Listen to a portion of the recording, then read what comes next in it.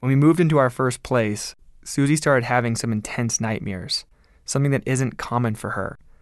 After a couple of nights of this, we figured praying against it couldn't hurt, so we tried it. I felt like an idiot at first, speaking out loud and commanding things to leave.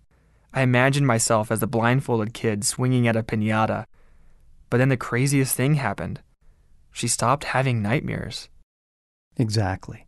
You gave that thing a good, solid whack, and the result was wonderful. No more nightmares. This is enormously practical. We aren't speculating on theological nuances. We are trying to protect those we love, find the guidance we need, fight for our dreams, bring some genuine relief to the suffering in this world. Not only does Christianity provide the clearest and truest explanation for evil, it also provides us with weapons to fight it and see genuine results. This was absolutely central to Jesus' worldview. He neither obsessed over the presence of an enemy, nor did he ignore it.